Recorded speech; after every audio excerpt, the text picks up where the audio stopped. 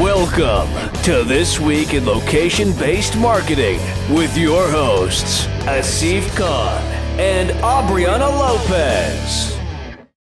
All right, we are back with your favorite podcast of the week. This is This Week in Location-Based Marketing, episode number 408. Look at that. I skipped the whole 100 right there. 408. And we're recording live on March 25th. Yeah, it's spring. It's sunny outside, and the birds are chirping, and everything's happening. How about you? How are you, Aubriana? I am good. Yes, the spring has sprung here. We've got flowers on the tree and pollen on the cars. So that's what we do here in Atlanta. And most people have allergies and are just suffering through it.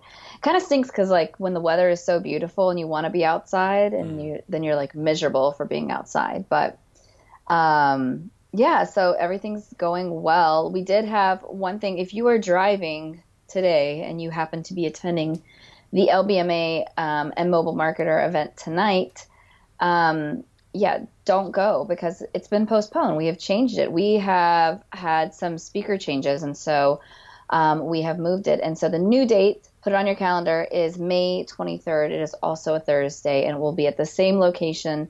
But we just wanted to make sure that we have an awesome event, and obviously speakers are part of that. So there you go. That's what we're doing. Perfect. Don't show up. You will be alone. Yeah. All right. So it's May 23rd and mad now. At me. May 23rd Yeah. in Atlanta. All right. Cool. Yeah. All right. Well, we have a good show for you. We have 3 industry news stories, some pretty wacky stuff. We've got 3 member news stories, and we have a guest this week from Neil Christ from Moz. So, yeah, we might as well jump right into it. I'll let you kick it off. Yeah, so this story is a really interesting story. I don't even know how to like go about telling this. I was telling Asif, I'm like, I don't know. I'm just so like beside myself. But there is this company called Open Meals, and they have decided they want to create 3D printed sushi. Not a big deal, right? But the way that they're going to do this is by analyzing things about you. Now, what I mean by things about you, I'm not talking like facial recognition and recommending a sushi roll. I'm talking about they're going to analyze your saliva, urine, and stool so that every piece can be tailored to a consumer's needs and like what they need from a nutrition standpoint. So the vision is to create this restaurant that will launch next year with like robotic arms, 3D printers, and then the machines are fed with this bio data that helps them create this like one-off, custom experience sushi. So they debuted the 3D printing sushi last year at South by Southwest. And it's like 3D printed cubes from this edible gel. I mean, it looks like really high tech, but it kind of looks like space food. It does not look like a sushi roll. I mean, sure, I would try it, but I just can't even imagine like this whole experience. But the restaurant's going to be in Tokyo. It's going to be called Sushi Singularity. And if you want foods inspired by your feces, and that is like really speaking to you and resonating with you as a foodie diner, then you have to make a reservation. And when you make this reservation, they send you out this kit that you like collect all of your bodily fluids in and send it back in so that they can have this ready for you. Ugh, I am just so like turned off by this. I can't even imagine like doing all of this work just for some food, but I can imagine there's probably going to be some people that do it. Yeah, I don't know. Like, okay, I'm down with the 3D printed food idea to an extent. I just don't really want to print my food. Like, I want to know where my food came from. I want it to be natural. I want it to be, as organic and non-GMO and all of those healthy things as possible. So the printing thing would be like a step, maybe like an experience for one night. But if it's based off of like me having to do anything with fluids in a cup, no, I'm done. I am good. I think that just is a big turnoff for me. But I don't know. I want to hear from our listeners. Like, what do you guys think about this? This is like out there. What do you think, Asif? Yeah, I think it's pretty wild. I'm with you. Like, I mean, I would try it as a one-off thing, but it's not like I'm not going to go all of a sudden start eating 3D printed sushi or 3D printed anything from a food perspective. I'm a big proponent of 3D printing in general, like in making personalized items and clothing and goods of all sorts. But food, nah, I kind of draw the line on that, right? Like, so I'm all about like it should be real and natural and everything else. But the experience of it, the technology use case of it, yeah, sure, I can buy into that. The personalization at this level, I guess, it's interesting because I was talking to a guy last week with my other startup business on the medicinal cannabis side. And, he's coming at it from the medical doctor perspective. He's a medical doctor, and he was talking about, he runs a series of clinics across the country and all this sort of stuff, the biggest in Canada. And he was saying that they're moving heavily into, like personalized medicine, stem cells, and understanding, every person's genome and all that has a different, sort of effect on their health and what they eat. And it all needs to be personalized and tailored. So from that perspective, I get it. But like this is going too far for me, like in the restaurant sense, and I can't see people are going to really gravitate towards this. I mean, like I did this, the saliva swab and sent it in for ancestry purposes and all of that. Like that's fine, right? But I don't have to go eat something now because of that, right? Like, I don't know. So I feel like if this was derived for you, like a diet based thing, like this is what you should eat and this is what you shouldn't eat based upon, sure, like your blood or your saliva or all of the other things, then that would be fine. But I feel like having the same company analyze your stool, and then, I mean, are they doing this in the same place that they're printing the food? I mean, I don't know what's going on. Like, yeah, I always heard you don't shit where you eat, but like, I don't know about this whole thing. Like, this is just, like where is the division between, I think like tailoring things for different diets is always like a great idea. Like, here's something that's paleo friendly or keto friendly or whatever it may be. Sure. That is, or gluten free, right? But then like when it comes to something that's tailored for you, it seems like it's it's very muddy waters whenever you're saying like, we're going to do the analysis and we're Yeah, so for me it's a big stretch. I can't see a mass movement towards this kind of thing. I mean, maybe I'm wrong, but as Aubriana said, if you're listening, if you're watching the show, especially people in our Tokyo chapter, who would have a chance to maybe go to this restaurant and try it out, we want to hear from you. Tell us about this experience, what you think about it. Where this should be, Asif? The space station. Like that's where this should be. Space station. There you go. All right. Yeah, because they're already recycling the urine up there anyways, right? I don't know. All right. Okay, on to our second story. PayPal has teamed up with Instagram on a new shopping experience. It's called Checkout on Instagram. And basically shoppers can buy, track, and manage their purchases with a bunch of leading retailers directly through Instagram. They've announced Nike, Revolve, and Burberry as the three initial brands. There's a total of 20 brands in all that are going to be part of this initial rollout, including Adidas, Dior, Warby Parker, others. And you can pay with Visa, MasterCard, Discover, American Express, and PayPal. And so I mean, it's interesting, right? Because we were just talking the other week about Pinterest and Kroger and the linkages between commerce and social platforms like that. And here you have now, direct shopping payment experiences being built into Instagram. This to me is a logical step. Like, this is something that they all should be doing. Twitter should be doing it. Everybody should be doing it. In creating a platform for brands to be able to showcase products on these platforms where there's millions and millions of eyeballs and followers, and enabling people to buy directly, through that, and to pay in whatever mechanism you can, as many as possible. So I'm glad that PayPal's there, and I think this is a no-brainer partnership for me.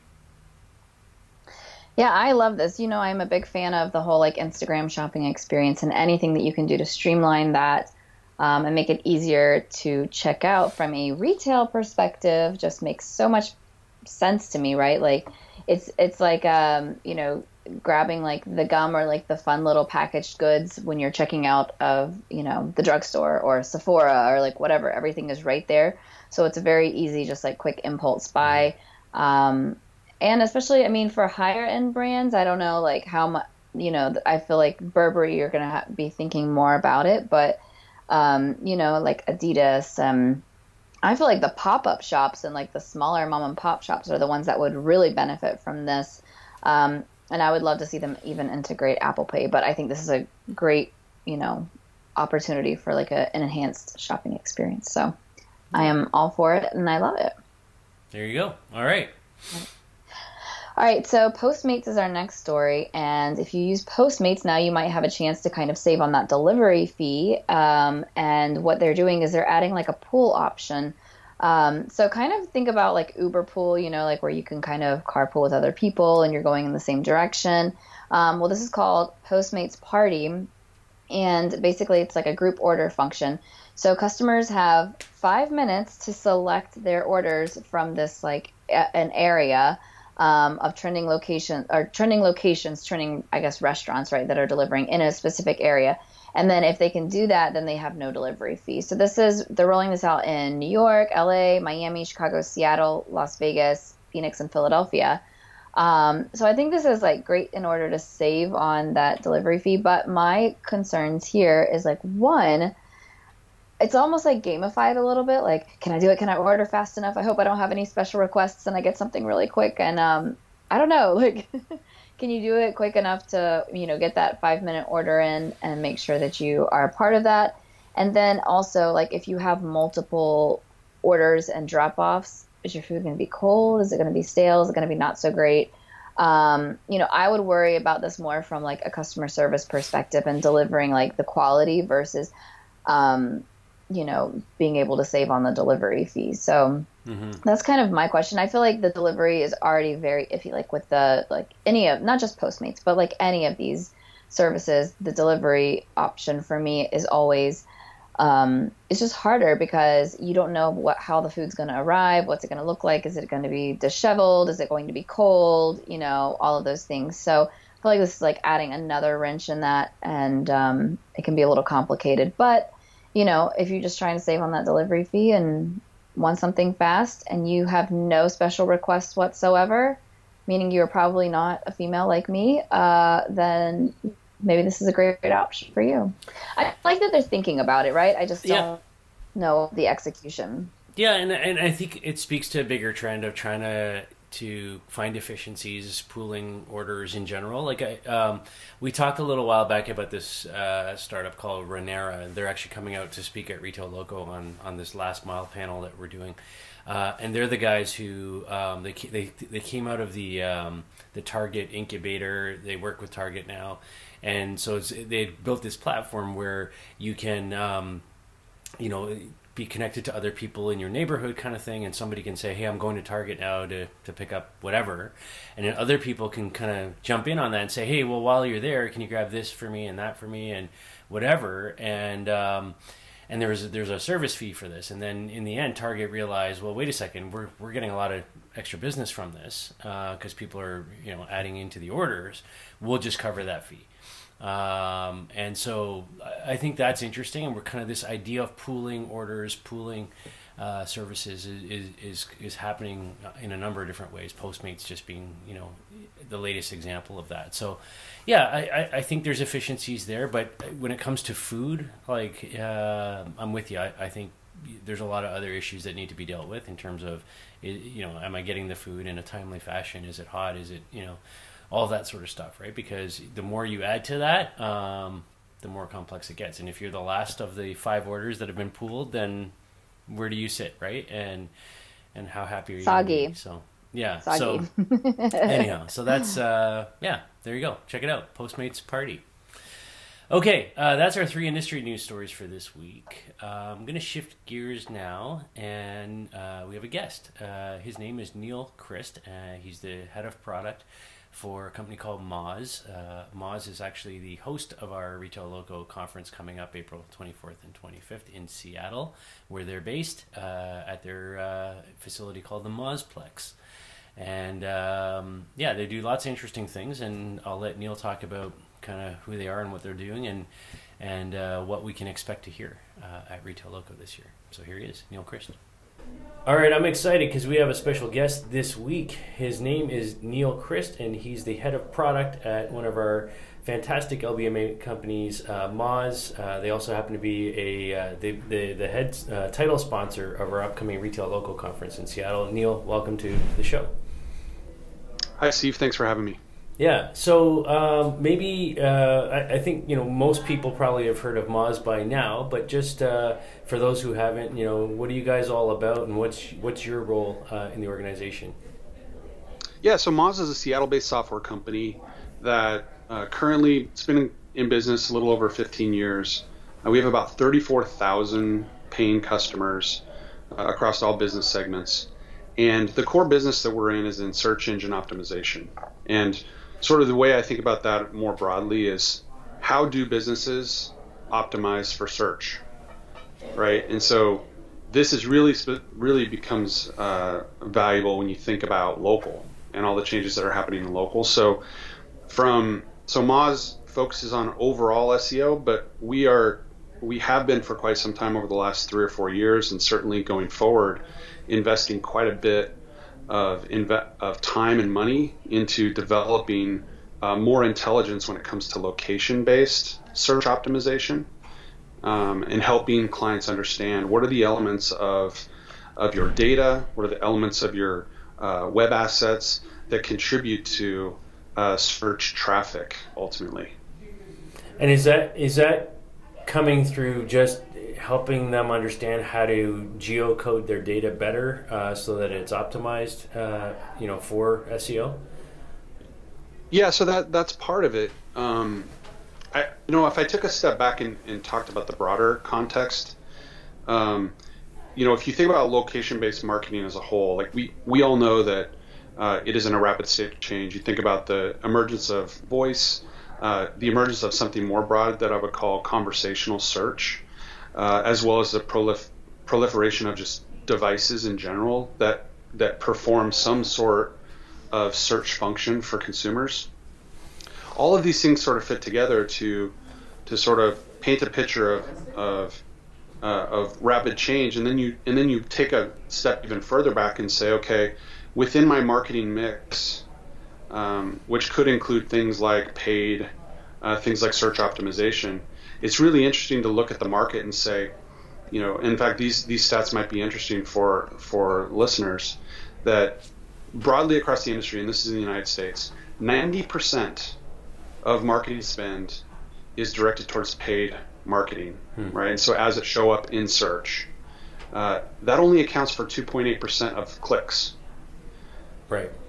On the other side of the spectrum, 10% of marketing budget is spent on search optimization, search and SEO, which accounts for 62% of clicks and traffic. So there's a 20x multiplier in terms of the opportunity if brands are thinking about not just, am I geocoded correctly, but what are the other elements of my business that contribute to competitively showing up within search.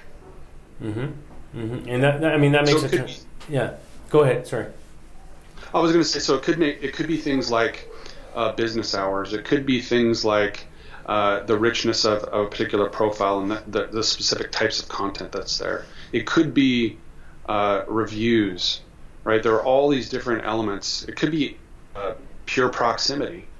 All these elements sort of contribute to how you show up against your competitors within a certain search. And then you layer on top of that location, geography, as well as the vertical itself that you're competing in. And all those elements play out to create a very different search engine result experience for the consumer. So what's really imperative is that marketers that are spending money and investing in these different tactics, they really need to understand how they show up within these local search experiences. Yeah, and I assume I mean, as you said, most major companies are doing some form of this and spending money on this, at some level, anyways.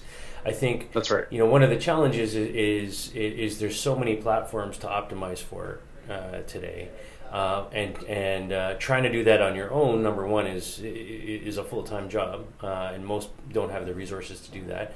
And so you need a company like Moz or others in the industry to kind of do that for you, because it's not, I always compare this segment of the industry a bit like domain registry, right? If I had to go and make sure that every domain registrar out there knew that I had that domain secured and it wasn't fully propagated across the system naturally, across, register.com and GoDaddy and everybody else, then I'd have a big job of trying to do that, right, on behalf of my business. But because it's managed, that job becomes a lot easier for me, right? And I think the same kind of rules apply in this, in that there's so many platforms to optimize for and make sure that you show up on, that you really need a third party like Moz to do that. And it's constantly changing, right? Like it's, That's right. The algorithms are changing, the number of platforms are changing, there's so many different attributes to it that you have to be designing for. So shifting gears a little bit, obviously Moz is a big part of our upcoming Retail Local event, April 24th and 25th in Seattle, hosted at your facilities. What are you going to be focusing on in terms of your talk and your discussion there at the event itself? Yeah, great question. So, and by the way, we're really excited to host the event. This will be, I think, our second year doing so. It's a great event, great attendance, and a lot of really great topics. What I'll be specifically digging into, I think, is some of what I've alluded to in this session, which is really trying to connect the rapid change in local search with real practical examples about how that impacts a location-based brand. And I'll give, we're actually doing some research right now that I'll actually provide the outcomes of that research. We'll show particular use cases that are relevant to some of the audience and some of the brands in attendance. And really the notion here is, as Moz moves towards focusing in on local much more deeply and unlocking insights and marketing insights in that space, my discussion will probably spend a lot of time sort of teasing out how you can put those insights to work within your marketing strategy. Okay. And is a big part of that, as you alluded to voice earlier and conversational commerce, how are you seeing that evolve in the marketplace today? I mean, we're certainly seeing it. Lots of people are asking about voice in particular, and we're seeing even brands playing around with coupons on Alexa or in Google Home, in the same way that we had couponing going on in beacons in stores. How do you see that playing out in search and in voice in particular? Yeah, so great question. So there are a couple things. One is there is a lack of information out there generally to the public in terms of how voice results are being constructed, depending on the device you're using. And one of the things that we've been doing is doing a lot of R&D to start to tie and correlate how search results, voice search results come to consumers, and correlate that to existing structures that we see within the search ecosystem. And so we're drawing those connections. And one great example of that is if you're asking a question within Google, you'll notice that it also suggests similar questions. Mm-hmm. Right? People also ask questions. That is a great signal, actually, of the types of questions people are asking, and it actually helps that structure and that format. We're seeing correlation between that structure and what you're seeing in voice questions and voice response. And so it's things like that we're starting to see, okay, here are the strategies that brands need to employ in order to optimize for search, right, just from a pure data structure perspective. And then I think we get to another place that I may be able to share some more about, which is beyond just structuring your basic data and information and assets for voice search. What's the next level? Where's this going, right? And that's where conversational search comes in, because then it becomes something about consumers asking basic questions with a variety of different devices, right, in their car, in their home, in their bedroom. And as a brand, you need to make sure you're able to show up within that conversation. And so what are the strategies you need to employ? What are the technologies you need to employ?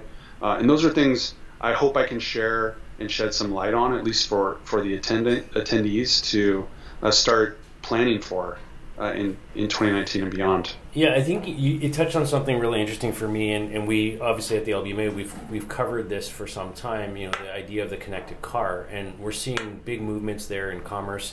We're seeing like Domino's just announced a massive, use case for them, which is ordering directly from your vehicle, like through the in-car system. We've got Pandora coming to speak on the radio side about what they're doing in integration there, and so I think there's a lot of movement in that space, and I think obviously voice is the best way to communicate when you're in a vehicle, because you don't want to be touching your phone or doing anything else, right? So.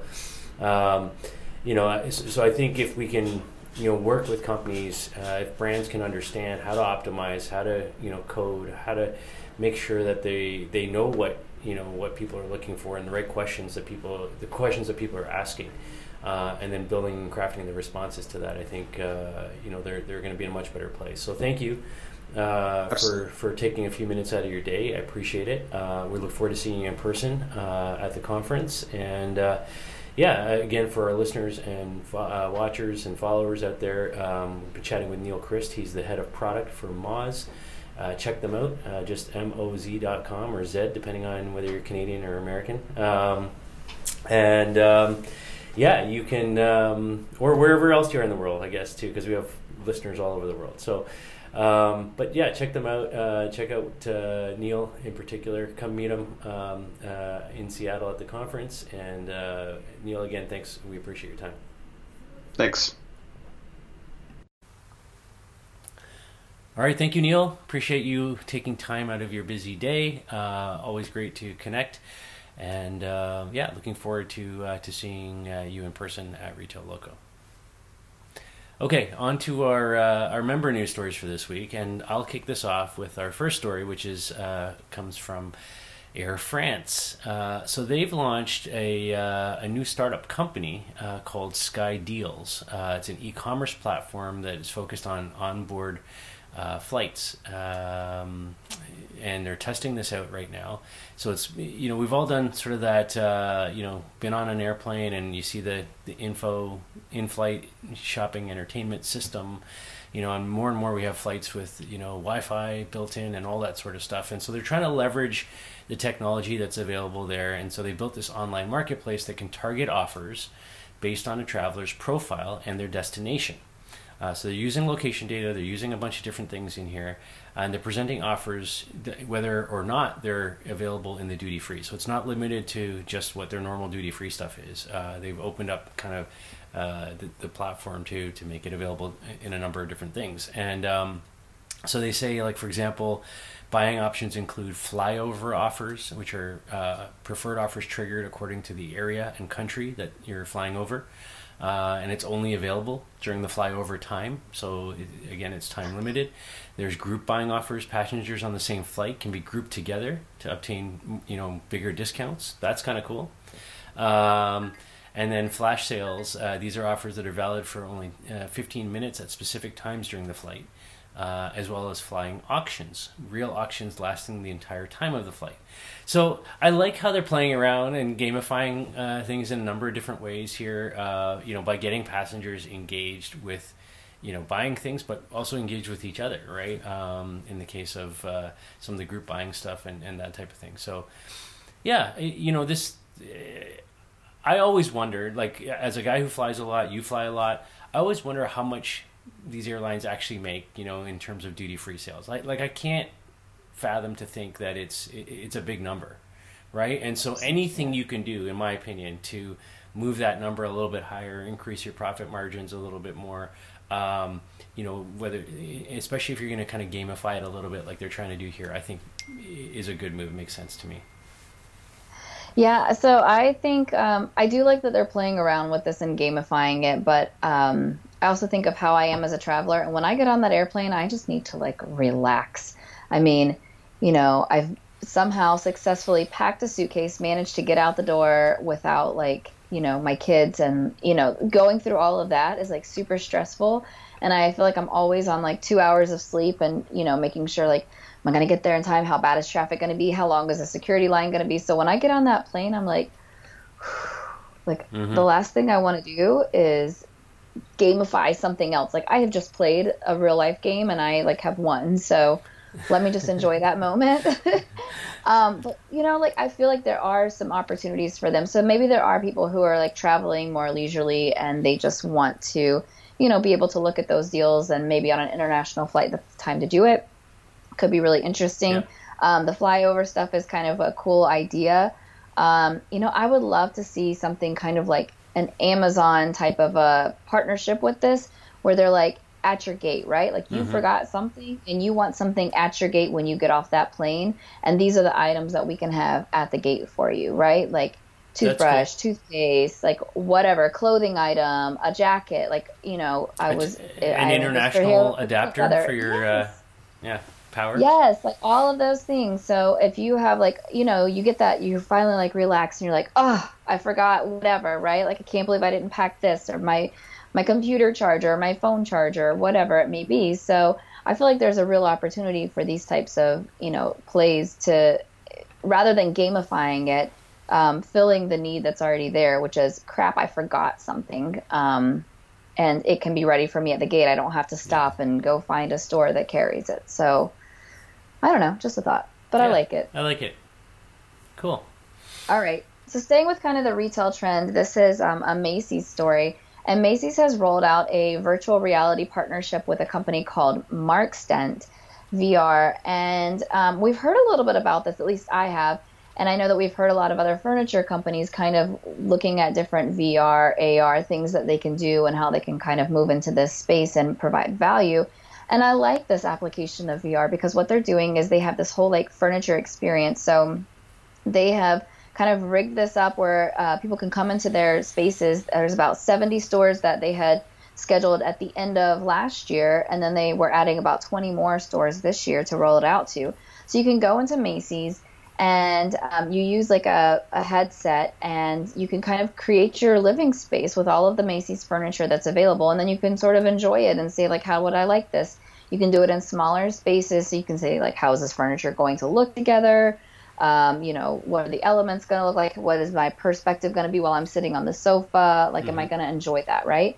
And they are extending this even further through what they call IRL, or in real life, the mobile app experience. So people can actually do this in the comfort of their own homes if they have their own like a box headset to use with their phones to kind of create their own VR thing. So you can say like, what is this going to look like in my home, or in whatever space that they have available to do that. So I like this. I think it makes sense. It's a larger purchase decision, and so they want people to be able to test it out. They can make a more informed decision on their products, before committing. And I think this just, these are things you want to see. Like, you want to imagine what it's going to look like in your space or in a space before, you commit to it. And sometimes when you're on a floor that has, 600 different sofas, you can't like imagine what one's going to look like in your space. It's hard to take it out of that vision and put it kind of in your own mind or with your own stuff. So I love this, and I think it's going to be very profit driven for them, because I think it allows people to make a more timely decision and not have to think about it so much. And it also gives the power to the customer to say like, am I going to like this? Maybe less returns as well. Yeah, I mean, for me, I think this is a good application of VR. I mean, VR is one of those things where it's still pretty expensive. It's not mass consumer, available, or usable, I would say, for many applications. But this is one of the applications where I think it makes a lot of sense. And we've seen IKEA, we've seen Lowe's, we've seen a number of other brands kind of go down this path. And I think when it comes to big ticket items like furniture, being able to visualize that, being able to see it in your space with your walls and your colors and your whatever, I think it makes a lot of sense. And I think if they can do it in a way that is cost effective for them, from a retail perspective, and yet enables the potential customer to see and visualize, then I think it can be quite beneficial. And Macy's has been very progressive on this kind of stuff. Like, I mean, they were there doing, come in and transport yourself to Santa's workshop at Christmas with VR. They're I always applaud these guys for being willing to try and experiment and test. And I think this is yet another example of rolling something out at scale. I mean, 90 stores now, right? So across the country that where you can go in and have this experience. And it's funny because with the exit of Sears, right, which I would argue had some market share in the furniture business, there's room to kind of pick up some of that, right? I'm not sure necessarily Macy's is the first place I think of when I think about furniture. I don't know about you, but certainly if you're trying to build, a market share around that and trying to build a brand around that, embracing technology is one way to do it, especially if you're going after, millennials and younger people that are, trying to furnish their homes. So there you go. There you go. All right. Our final story this week is from Sam's Club. Yes, they are owned by retail giant Walmart. And they're developed and testing an app that uses a camera for mobile shopping experience that basically identifies products in your shopping cart, in your basket, with image data instead of using barcodes. So it's called Scan and Go. So they're basically trying to figure out other ways to make this kind of shop and sort of not have to go through a checkout line more efficient, kind of Amazon Go-like, but without barcodes. So they're testing this. They've developed this out of their Dallas Innovation Lab, and yeah, I think it's kind of cool. It's they're testing all sorts of things in here, but basically it's a scanning process using image recognition data and technology, and you put the stuff in your cart. The purchase takes place through the app. You don't have to stand in line. We've talked about these kinds of things before, and I think there's a general movement towards this in retail overall. Funny enough is I was reading this story, and then up here in Canada where I am, the biggest pharmacy chain is called Shoppers Drug Marts, like our Walgreens up here. They're the biggest one across the nation. And there's a big pushback right now in the news right now from the employees talking about how they're being forced to drive customers in the stores to go use the self-checkout stuff as opposed to going through the regular checkouts, and they're not happy about it. And so on the one hand, I'm a big fan of this type of technology and the efficiencies and the time it saves the end consumer. On the other hand, I think we need to have a good balance, right, of jobs, real people, customer service, and customer experience and efficiency, like in finding the balance between those things. But good on Sam's Club for trying. Yeah, I agree. I think this is really interesting. So Saturday morning, I actually took a trip to a Sam's Club competitor, Costco, with my two girls. So it's me, and thank God they have those like giant shopping carts that you can put two kids in. But like, when I walk out of Costco, like my basket is, just overfilled, yeah. Stuff's falling out of it. And so the idea of having something like this where I don't have to pull everything out and scan it would be like amazing. And thank God, to your point, the whole like customer experience and the employee thing, I usually go through the self-checkout because it's just faster a lot of times. But there's always somebody who's kind of manning all four of those places that will come over with his handheld scanner and help you not have to pull out all the large right. items, So it's like that. I think it's a balance. It is a balancing act. But I think looking ahead at new technologies that could speed up the checkout process and just make it easier is certainly beneficial. So I'm glad that they're looking at this and anything that could enhance the customer experience. is appreciated. There you go. All right, Yeah. That's our show for this week. 3 industry news stories, 3 member news stories, a special guest in the middle, and some crazy 3D printed sushi. So anyhow, we appreciate you listening, watching. If you have feedback on any of these stories, if you have story ideas that you think we should be talking about, reach out to us. Let us know. Contact information is at the end of the show. We're easily found on Facebook, Twitter, Instagram, all those things. So yeah, let us know. And we'll be back, of course, next week with episode 409. If you don't have your ticket yet for Retail Loco, go get it. RetailLow.co. It's April 24th and 25th in Seattle. And we hope to see lots of you there. All right. Bye. Have a great week. Bye.